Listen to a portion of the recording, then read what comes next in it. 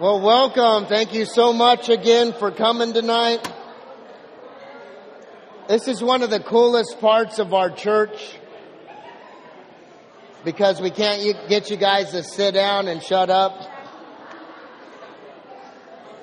That's the exciting part. And all joking, I sometimes make a lot of jokes, but the beauty of a church wanting to see people and love on people and build in people is really what's exciting to me. It seems like I've been gone for a long time. Last Wednesday, me and my wife and my daughters went to Hillsong, and it was my daughter's first concert. And I also went to 2 churches this weekend as I was out of town.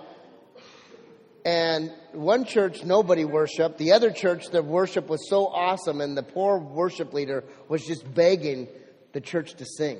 And it was awesome. The place was called the Desperation Band. This was an amazing church. And you know what? We don't have that problem here. We got to get you guys to calm it down a little bit sometimes. But that's really a blessing, honestly. I was in Colorado Springs doing a funeral, to go to 2 different churches and see how people worship, and then to come back and see how you guys love Jesus. Man, that makes my heart just warm. And so praise you guys for that. And we were louder right now, and both churches, one had 3,500 people, the other one had 10,000. And you guys were a lot louder and so excited. So praise God for that. Amen.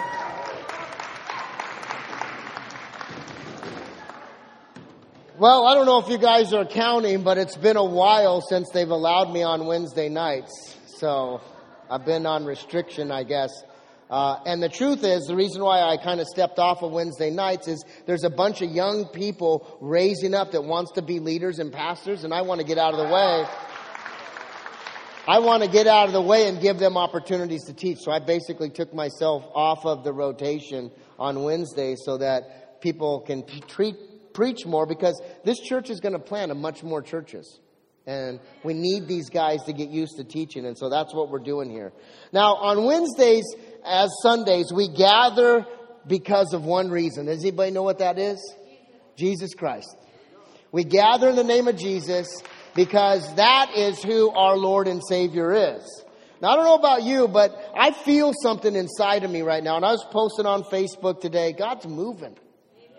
I mean, I've seen it over the few weeks, marriages and excitement and kids' highs and lows. And the worst part of the season is for me because I watch my girls during the summer, and summer's coming. So I was hoping that we extend summer this year and they just go to school for year round. No, my girls are good. But God is moving, and I hope He's starting to move in you. And if He's not moving into you today, I hope by the end of today that you will get that flicker again. And someone next to you will fan the flame so that you'll walk away going, yes, even though I'm dry, it was singing, even when we're dry, we still praise Him. So let's fan that into flame. Now, today we're continuing. This is week 2 of probably a 20 or 30 week series of going through the book of Corinthians. Now, on Sundays, we teach a different style. We take a section of Scripture and we just say, God, speak to us. And He gives us a chunk of Scripture, and we present that on Sunday. On Wednesday, we stay true to the word-by-word style of teaching because we want to have a variation of who we are as a church. Now, the Apostle Paul is writing a book from Ephesus to the church in Corinth, and there's some problems. I don't know if you guys realize, but the church has problems sometimes. We have good problems most of the time, but we do have problems, and we do have problems. But the Apostle Paul is writing. He's from Ephesus. He was at a church for 18 months. He planted a couple of house churches. But there's this movement of God in the city of Corinth. And now he's gone. It's been a couple of years, and he's writing a letter because they're having problems. And here are some of the problems that their congregation is dealing with in Corinthians. They're dealing with division, immorality, and it was really sexual immorality. They worshipped Aphrodite. And they had a temple there, and there were 1,000 temple prostitutes. You guys can imagine what that meant. There was all kinds of chaos. They were having lawsuits amongst Christians, what the Bible says is ridiculous. There's a lot of selfishness. At the Lord's Supper, they were abusing and really making a mockery of the Lord's Supper. They struggled with the idea of spiritual gifts, and we'll talk a little bit about some of that struggle today. And they were denying the resurrection. The farther away people got from Jesus resurrecting, the Christian community started going, that really didn't happen. Because people were starting to die off, and there was less and less people that saw Jesus during that resurrection. And the last thing is there was a bunch of questionable practices. Now, one of the reasons why I'm up here today is because we have a problem. Today we're going to talk about division in the church, and we have a church problem. And it kind of started last week, and so I thought I should get up here. So we are a divided church. And I know it sounds a little scary, but I've got this on the screen to tell you kind of where we're divided.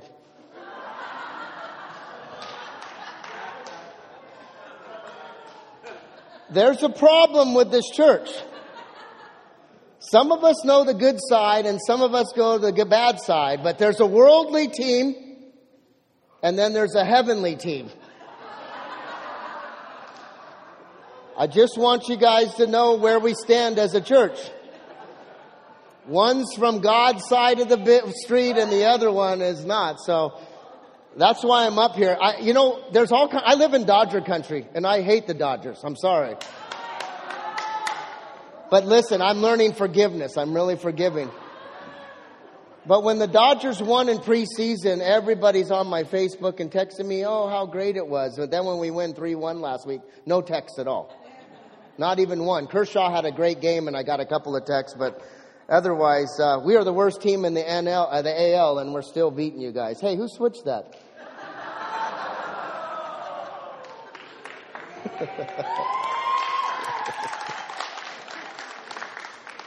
We need some deliverance in this place.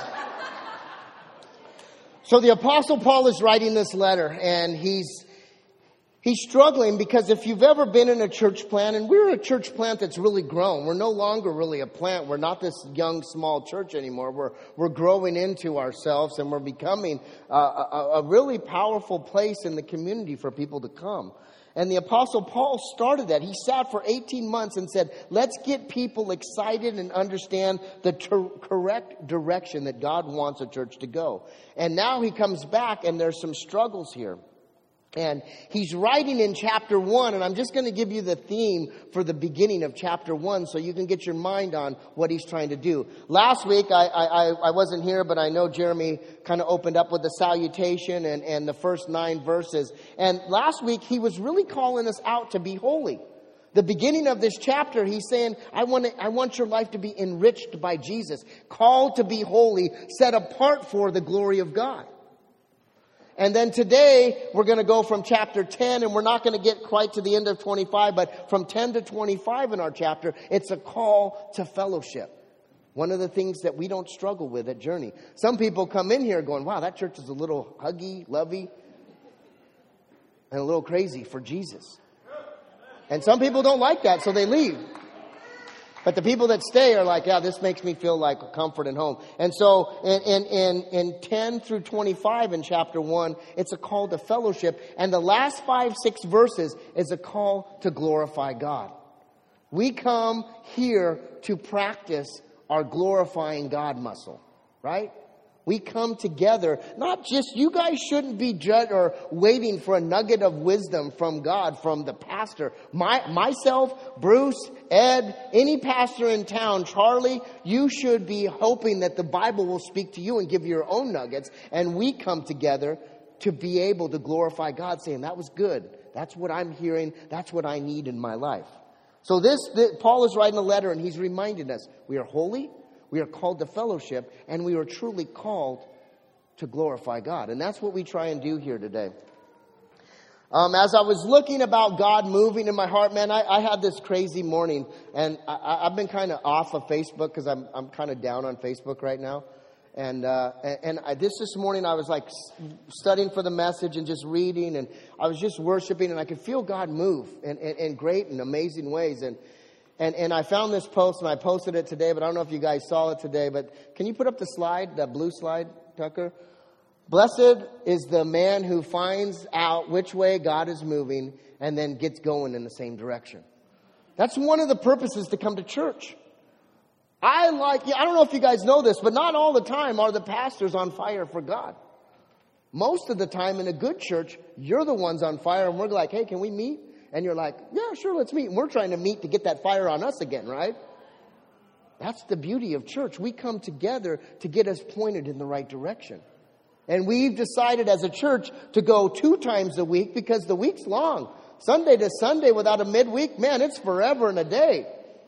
You know? And so one of the reasons that we do is we meet twice because Sunday to Sunday is too long. So hopefully if you're not in the right direction and you don't feel God moving, that's okay. Get around that person that's on fire. And there's a bunch here. And let God move you in that direction. Amen. Hey, if you're able to stand, let's stand and read from 1 Corinthians chapter 10, verse 10. This is another form of worship, standing and taking the word of God that has transformed more lives than anybody. It's served more than Burger King has served burgers. Or is that McDonald's? McDonald's is the one that's got 6 billion served. Wow. That's a lot of burgers. It says this, Corinthians 10 says, I appeal to you, brothers and sisters, in the name of our Lord Jesus Christ, that all of you agree with one another so that there may be no division among you, and that there may be that you may be perfectly united in mind and thought. Let's just open up and pray. And as I pray, you should pray too. Let's all be filled with the Spirit and watch God work in all of us. Father, in the name of Jesus Christ, I know your Spirit is descended upon us and resting upon our souls. Speak to us so that we can have so much today. That we can walk away knowing that you are moving and that you've redirected us to go towards you. Or if we're already moving, Father, you are pushing us into a deeper, better place, Father. Speak in mighty ways in your name. And all God's people said, amen. Go ahead and sit down. Please. That's kind of rude. So the Apostle Paul is writing and he's talked about being holy and set apart. And now he's talking about, I am appealing to you. I appeal to you, brothers and sisters. Now, when he says brothers and sisters, this is the NIV.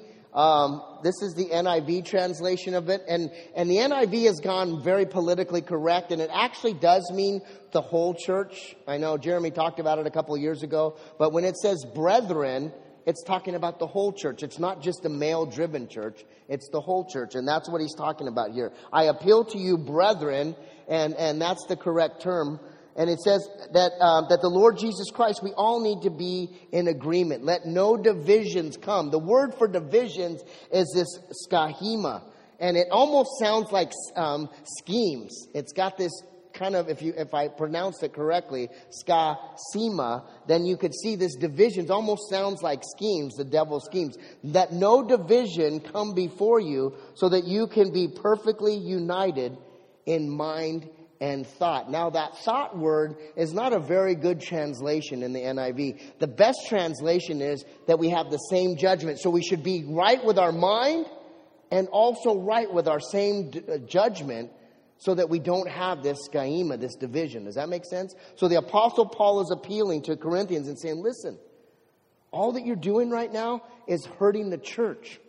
And I want you to put aside the division and get your mind and your right judgment together and be unified. Now, brethren, it says, I appeal to you, brethren. Brethren in the Greek is a medical term, and it means to join together perfectly. It's like remembering. If you lose your arm or your finger, you hope that the doctor can remember it correctly. And that's what he's saying. The actual term brethren is a medical term, but in the biblical term, it's an actual term that means that we are united as one body. That's what the word brethren means. And so he's saying, brethren, one body, let's all come together because we're in division right now and we're broken. Now, what I want to do right now is I want you guys, make sure you're at a table, and I want to do this quickly. I know you guys like to gab a lot. There's a couple gabbers in this place. You know who you are, by the way. At the table, we got 2 minutes because then we're going to spend about 5 minutes on this whole process. I want you at the table. Here's the question. Please come up with a statement about Jesus that each table 100% agrees with. All right? You guys all got to agree. If you're not 100%, you say, I don't agree. And then you guys come up with something that unifies. And once we do that in 2 minutes, every table really quick is going to tell us. So go, 2 minutes. Everybody's got to agree and unify on it.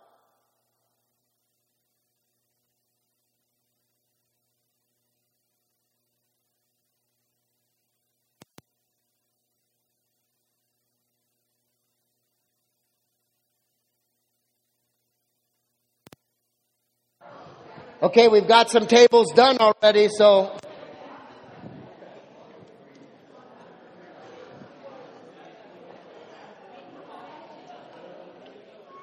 Once you guys are unified, pick someone that's going to represent what you guys agree with, and then they're going to stand up and share.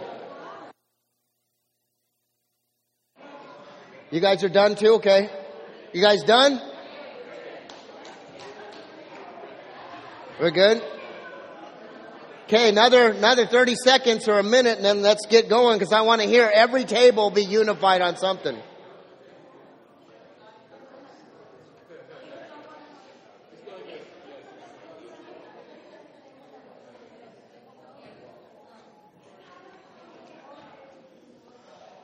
Okay, you guys ready? If you're good, everybody look up here.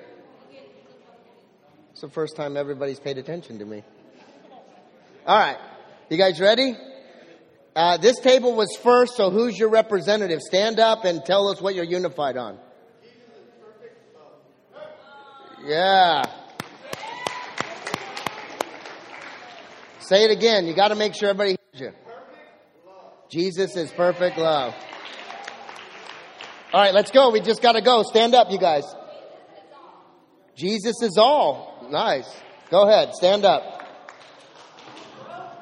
Jesus rose from the dead.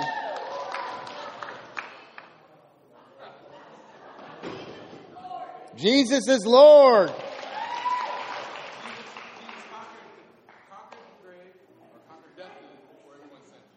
I don't even think you got it in your head.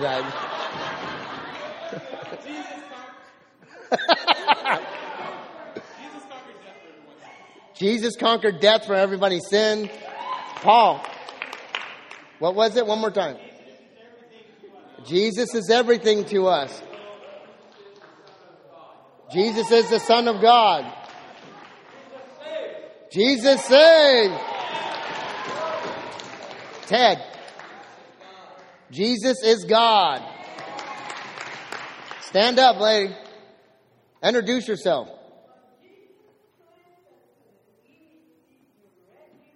Hallelujah, Jesus. Who hasn't gone yet? Let's go. Jeremy's table, they're still disagreeing. What? He helps people? Oh. Jesus heals people. How about that ladies' table back there? What is it? Jesus is our everything. Amen. Now, it's easy in a Christian church to unify on Jesus, hopefully. You would hope, but it doesn't always happen that way. If we start talking about other things of gifts and baptism and laying hands and certain things on communion and how to do it, then you start getting very divisive. Because we grow up in different things and we take our environment. And that's what's happened here. Everything that you said is true, and everything that you said the Apostle Paul taught this church, but over time they started to winnow away, and all of a sudden everything was starting to get murky. Right? Who likes to go into the lake when it's murky? My wife thinks the catfish are going to eat her feet when the murky water, right? She doesn't like murky water, So let's continue. So there's some problems in the church.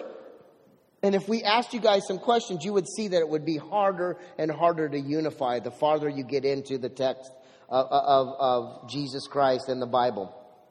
Let's continue reading. Verse 11 says this. It says, "My brothers and sisters, some from Chloe's household have informed me that there are quarrels among you." So as we are going on Sunday, we're doing this Wonder Woman of the Bible. So I'm going to do a 3-second study on Chloe.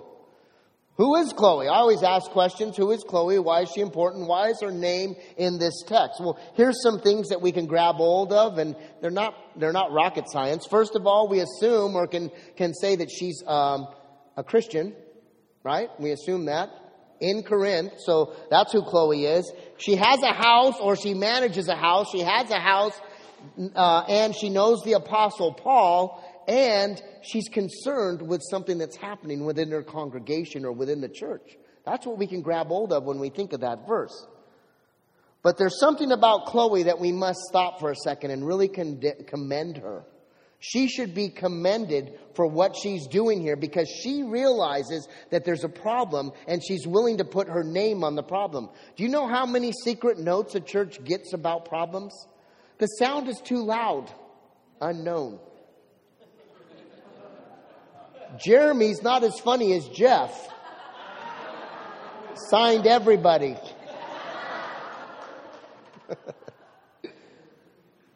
There's a lot of people that want to get things fixed, but they don't put their name on it. And Chloe says, there's so much problem. I want you to tell them, Paul, that I'm telling you, I'm the one that's calling them out. Who likes confrontation? One of my greatest spiritual guiding people in my life hates confrontation, and she is my sister. And if you've heard my sister, she's bold. And I'm like, woman, what are you afraid of? You scare everybody.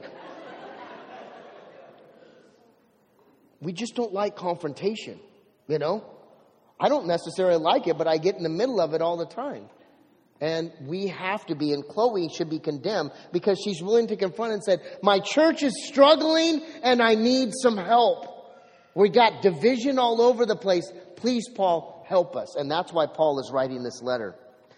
Now, I don't know if you guys know where quarrel comes from, but there's a definition, and we kind of have this theory or mindset here. I think Randy and Odell and Jeremy have said this many times. It says we should let the Bible teach us what the definitions are. Where our quarrels come from? James 4:1 says, what causes quarrels, fights and quarrels among you? Don't they come from the evil desires that battle within you? You know, when you struggle with people at work or at school or at church, don't you struggle because they remind you of yourself? Right? We look at it and go, who is this fool walking in acting all cool? And I'm like, oh, I see myself in that person. That's why I'm a little frustrated. And the Bible teaches us what causes quarrels are things that come from inside of us. It continues to say in verse 2, it says, you desire, but you do not have. So we kind of kill or murder these people in our heads, right? I hate these people. Why are they in front of me in the freeway? Why are they in front of me in the grocery store? And it says you covet, but you cannot get what you want, so you quarrel and fight. And this is what's happening in this church. There's all kinds of division happening, and most of the division is happening between our two ears and in our heart. Now, there's really 4 different mindsets in the church at this time. One is a little bit murky. I talked about murky because I kind of made it up. But I think it's true because of the culture. I didn't really get a firm for sure. But in Corinthians at the time, there was a philosophical culture. They were this really philosophical, wordy, knowledgey, let me think at the coffee shop and tell you what I think kind of culture. Very philosophical, a lot of philosophy. And philosophy's fine, but all they do is ask questions and think. They really never solve anything. You know, I had a friend in Chico, which is the greatest school of all time, and he had a philosophy major, and I said, what are you going to do? And he goes, I have no idea what I'm going to do. He's probably still sitting at the coffee shop with that idea 20 years later. But it's a philosophical, it's all they're doing is asking questions. There's another thing that the Corinthians were struggling with, and it was humanism. Do you know what humanism is? We have it in our church. Humanism is, I don't know what Jesus would look like, but I see it in other people. John coming up and presenting the gospel, I could see it. My mom is a great servant of the Lord. You can see it. The way people serve, you're like, yeah, I can see it in humans. And so we're like, I can see the gospel. And so they took humanism, but humanism was a divisive place because they were no longer allowing that Jesus resurrected. It was all about humans and what they could do. Another one, and this is kind of the murky one, is they were having immoral lifestyles come into the church. This was a very immoral place. It was the Vegas of the time. And so there was a lot of immorality, and it happens in today's church. People go out and party Monday through Saturday and then come into church Sunday and said, I spent an hour and a half in church. I feel good about myself because at least I did that, right? And unfortunately, I've been there. I've spent a moment or section of my life doing that in church. And I'll tell you what, there's nothing condemning but living a lifestyle. But we bring in our immorality and then we go back and live it out. But that culture and that mindset and the way that we live our life and the way that we watch and do things comes back in. And that was a mindset that was really, they were struggling with. And the last one was, there was just Christians. And Christians have a mindset as well, right? We want to trust in God. We got to love. So you could see these different mindsets in the division that the Apostle Paul is trying to write with. And he says in verse 12, he says, one of you, what I mean by this is, one of you say, I follow Paul. Another say, I follow Apollos. Another, Peter. And still another, Christ. The question is, who do you follow? At this church, we're making fun. We're putting a new website together, and we're putting our bios together the other day, and we have this one, and we don't have the guts to show you, but if we did, it would be really funny. But we have Jesus Christ as our senior pastor. That's who our senior pastor is. The rest of us that are on leadership at this church or a pastor, we're just associates to what God wants to do, right? And that's what Paul is trying to talk about. The humans want to follow Paul. Hey, I follow Paul. I was in his first church plant. I know the Apostle Paul. Apollos was this amazing speaker and really good looking, very similar to me. And he was, that was a joke for some of you. But the Apollos had this great way of speaking.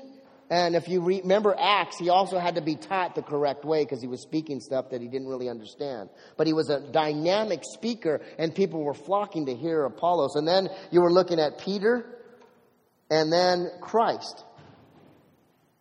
The question is this, as the Apostle Paul is writing, he's saying, who do you follow? Do you follow Francis Chan? I used to listen to Francis Chan 2 or 3 times a week. Charles Stanley. I like all kinds of pastors. But I don't necessarily follow them. I follow Jesus. And you guys shouldn't put humans before your God. You need to put God and then watch God work through the human beings. We are his hands and feet. In Mark chapter 8, verse 34, it says this. Christ comes and says this, and this is where Paul is going back to. He heard this story, and he knows the gospel truth, and here's what he's really revisiting. He says, if anyone wants to be my follower, he must turn from his selfish ways and pick up the cross and follow me. So Paul is not going to pick up Jesus' cross because Paul didn't go to the cross to die for your sins.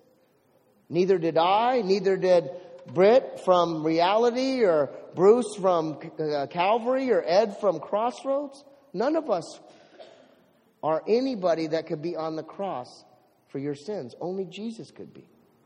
And that's what he's saying. If you want to be a follower of Jesus, pick up your stuff and follow me. Don't follow mankind. Because mankind will lead you into a dark and desolate place. I want to put this thing in your head, and I'm just going to touch it, and I'm going to let it sit, and you guys, if you're here with someone, or if not, just touch it. God needs to be everything in your life, or he needs to be nothing. And I've learned this in my life, and God needs to be everything, or he needs to be nothing.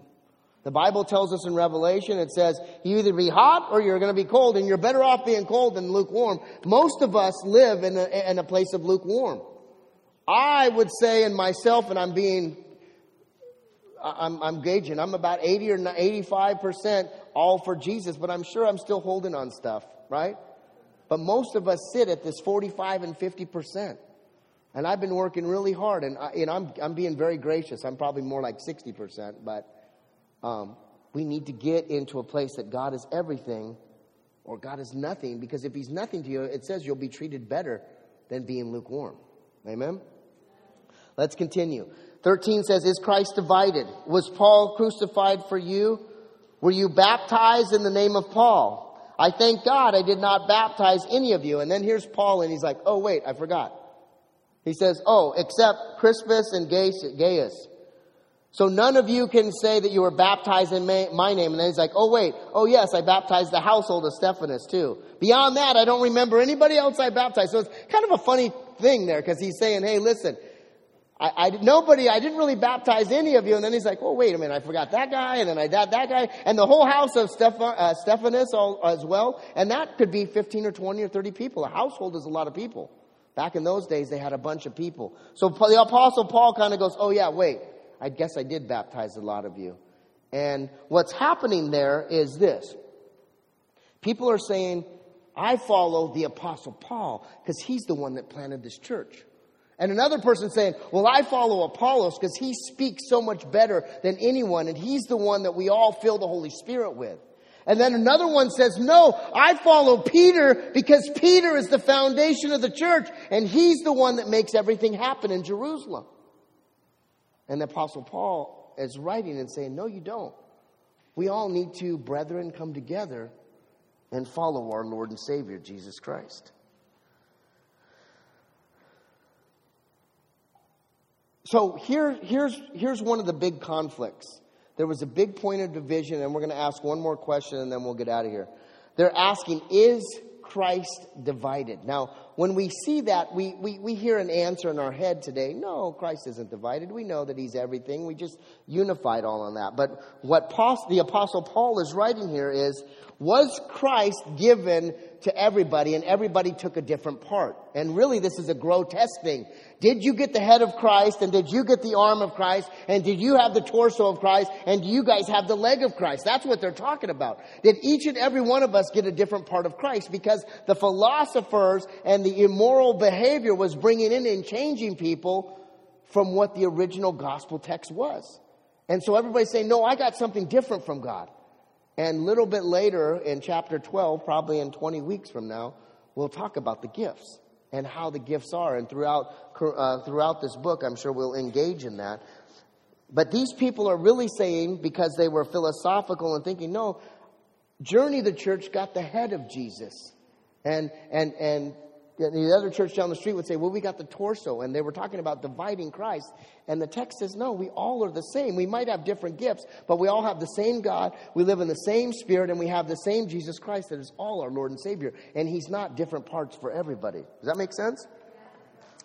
Mark chapter 3, verse 24 and 5 tells us about this. If a kingdom is divided against itself, the kingdom can't stand. And if a house is divided, a house can't stand. Now, I don't know about you, but when you guys are in a war at home with your spouse or your kids, it's hard to have peace and unity, right? It's the same at work. It's the same in our political system right now. We have moved to extremes right now in our political system in our country, and we've moved to extremes in our culture in the world. And because of that, there's a lot of chaos and confusion. And every side believes, well, I'm a Republican or I'm a Democrat and we're all right. And the others are wrong. And the truth is, there's probably all wrong. And all we can do together is rally around who Jesus Christ is. So I want to ask one more question. I want to spend about 5 minutes on this. And this is one of those gut-wrenching ones that I'd like to hear you guys, not me personally, but the table, I want to open this up. Are you divided? Here's the question I want you to answer. Are you divided? Where are you divided in your head or your heart that creates distance from God? Where are you divided? Is it maybe you're focusing on your job right now, or maybe you're focusing on finances? Where is your heart separated from God that's not allowing you to give that 100%? So go ahead, let's spend a few minutes and then we'll close with the last few verses.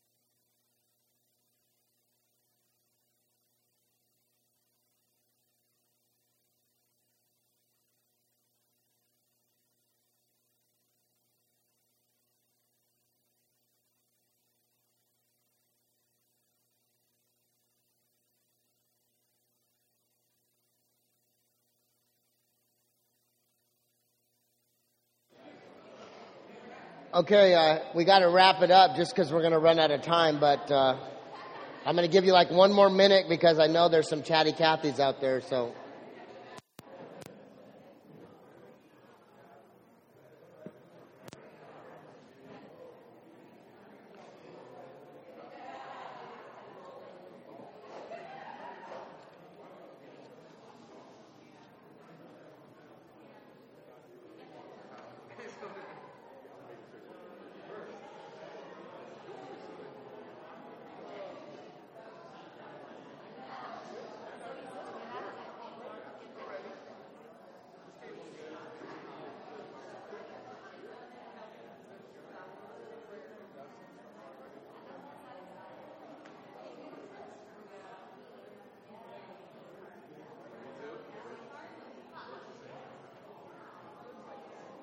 All right.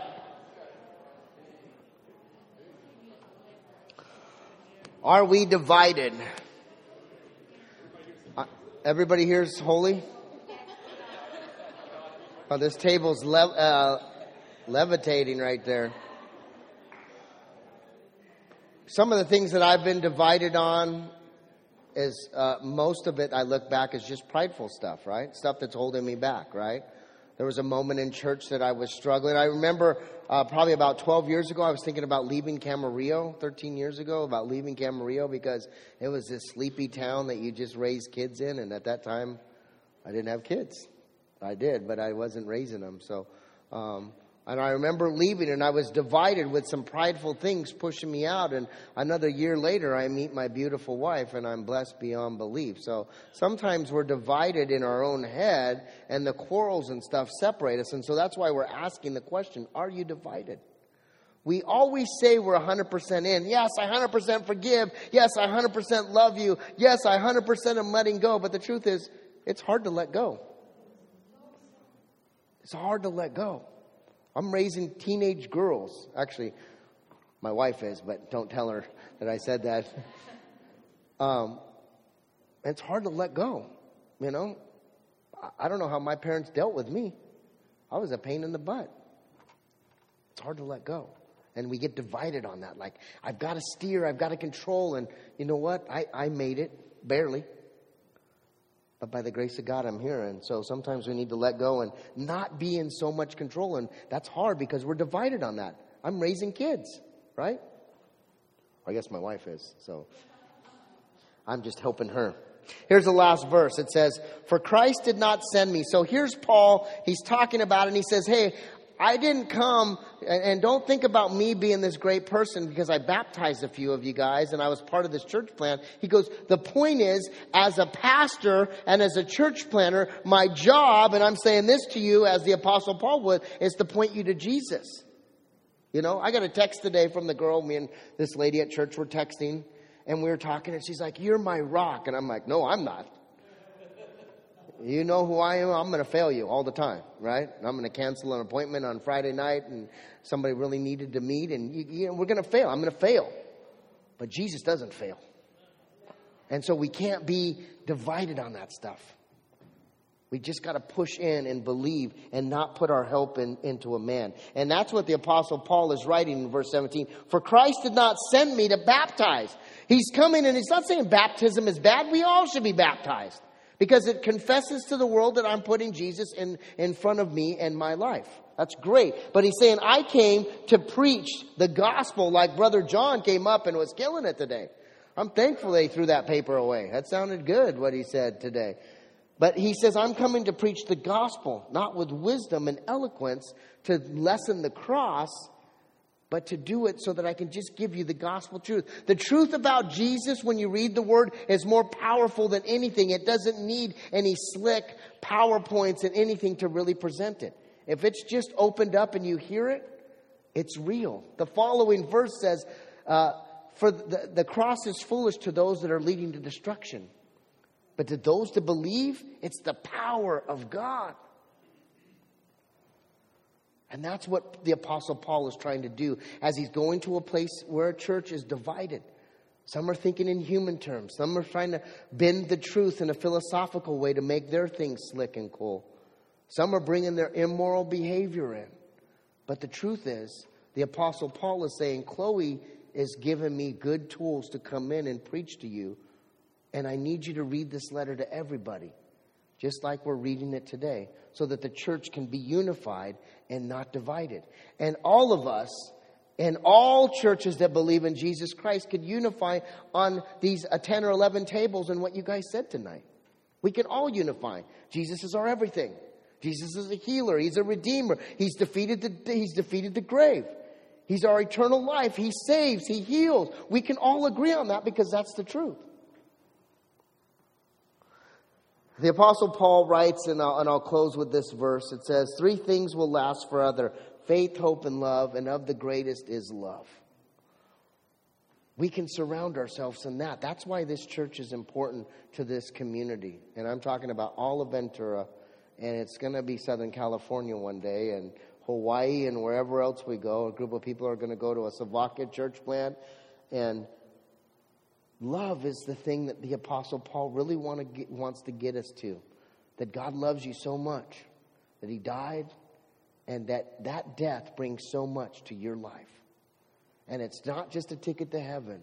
It's to save you from yourself each and every day so that you're no longer separated from God. You're connected to God. Amen? Let's pray.